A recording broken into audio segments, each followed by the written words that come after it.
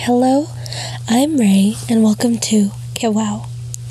So today's podcast episode is mostly going to be about how books and music affect, impact, and possibly improve one's mental health.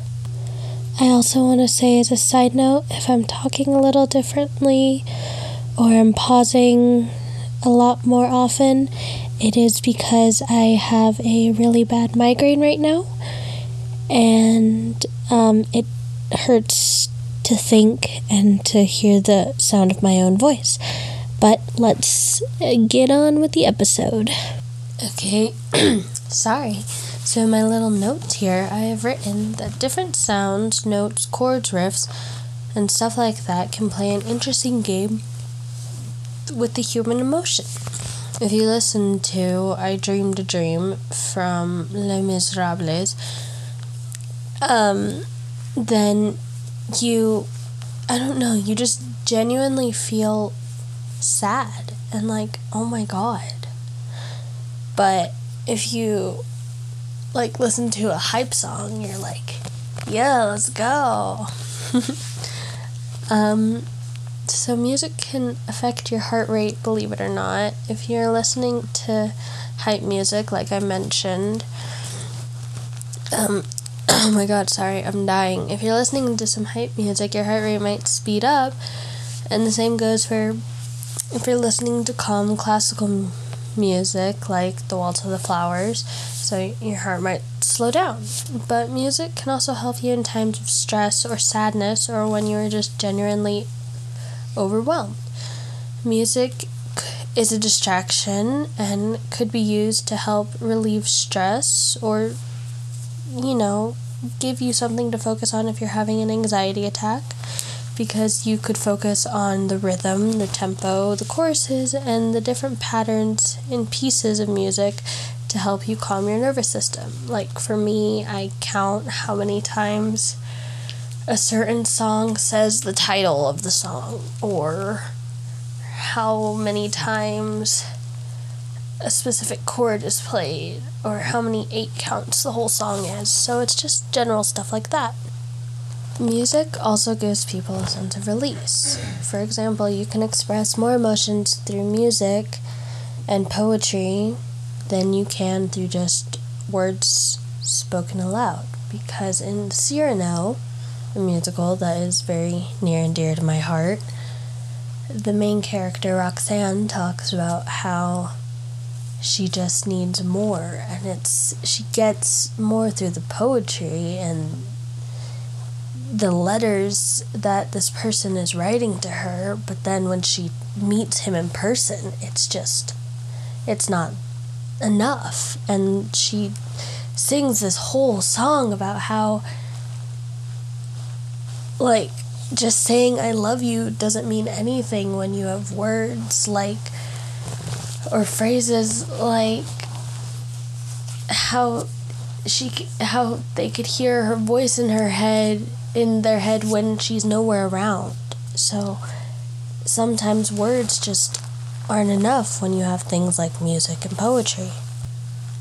In Season 1, Episode 21 of Gilmore Girls, Love Daisies and Troubadours, Rory Gilmore says, sometimes you have something you need to say, but you can't because the words won't come out, or you get scared, or you feel stupid.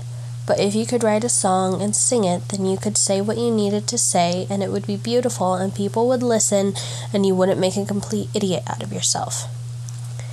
So, obviously, the context is a little bit different, but the basis is that music ties people together, because in this quote, Rory is very clearly going on about how since some people either aren't brave enough or poetic enough to say certain things, they don't think they'll be able to get a certain message across.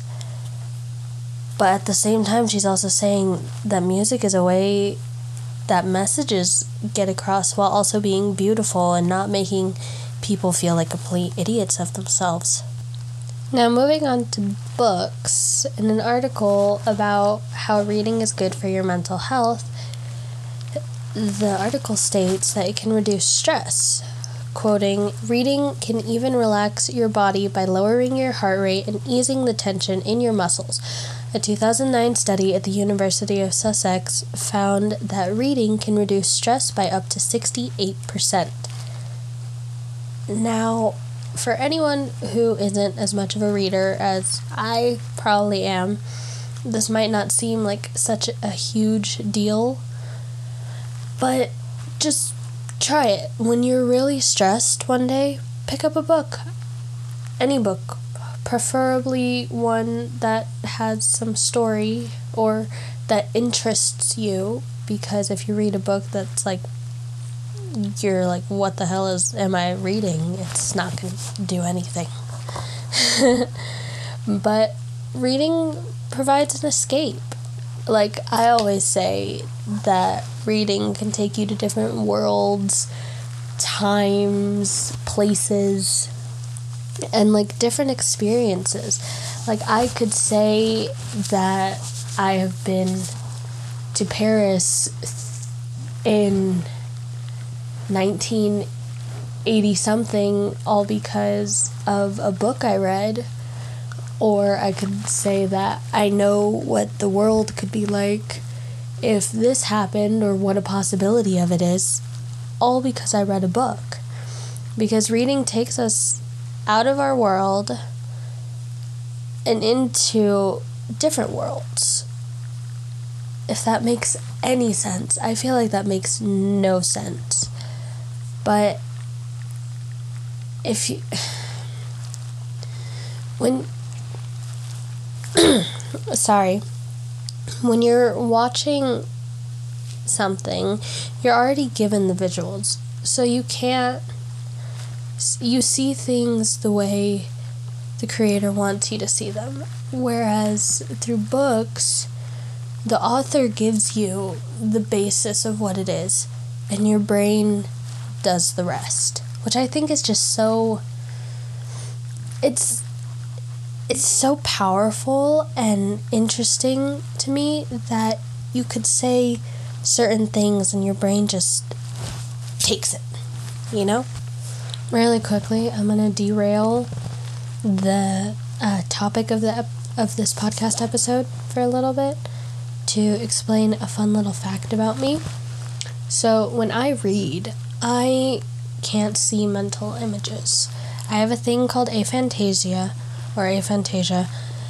and basically it's the inability to form mental images of objects that aren't present. So basically there's a whole test of like, on a scale of 1 to like 10, you could see how strong your aphantasia is.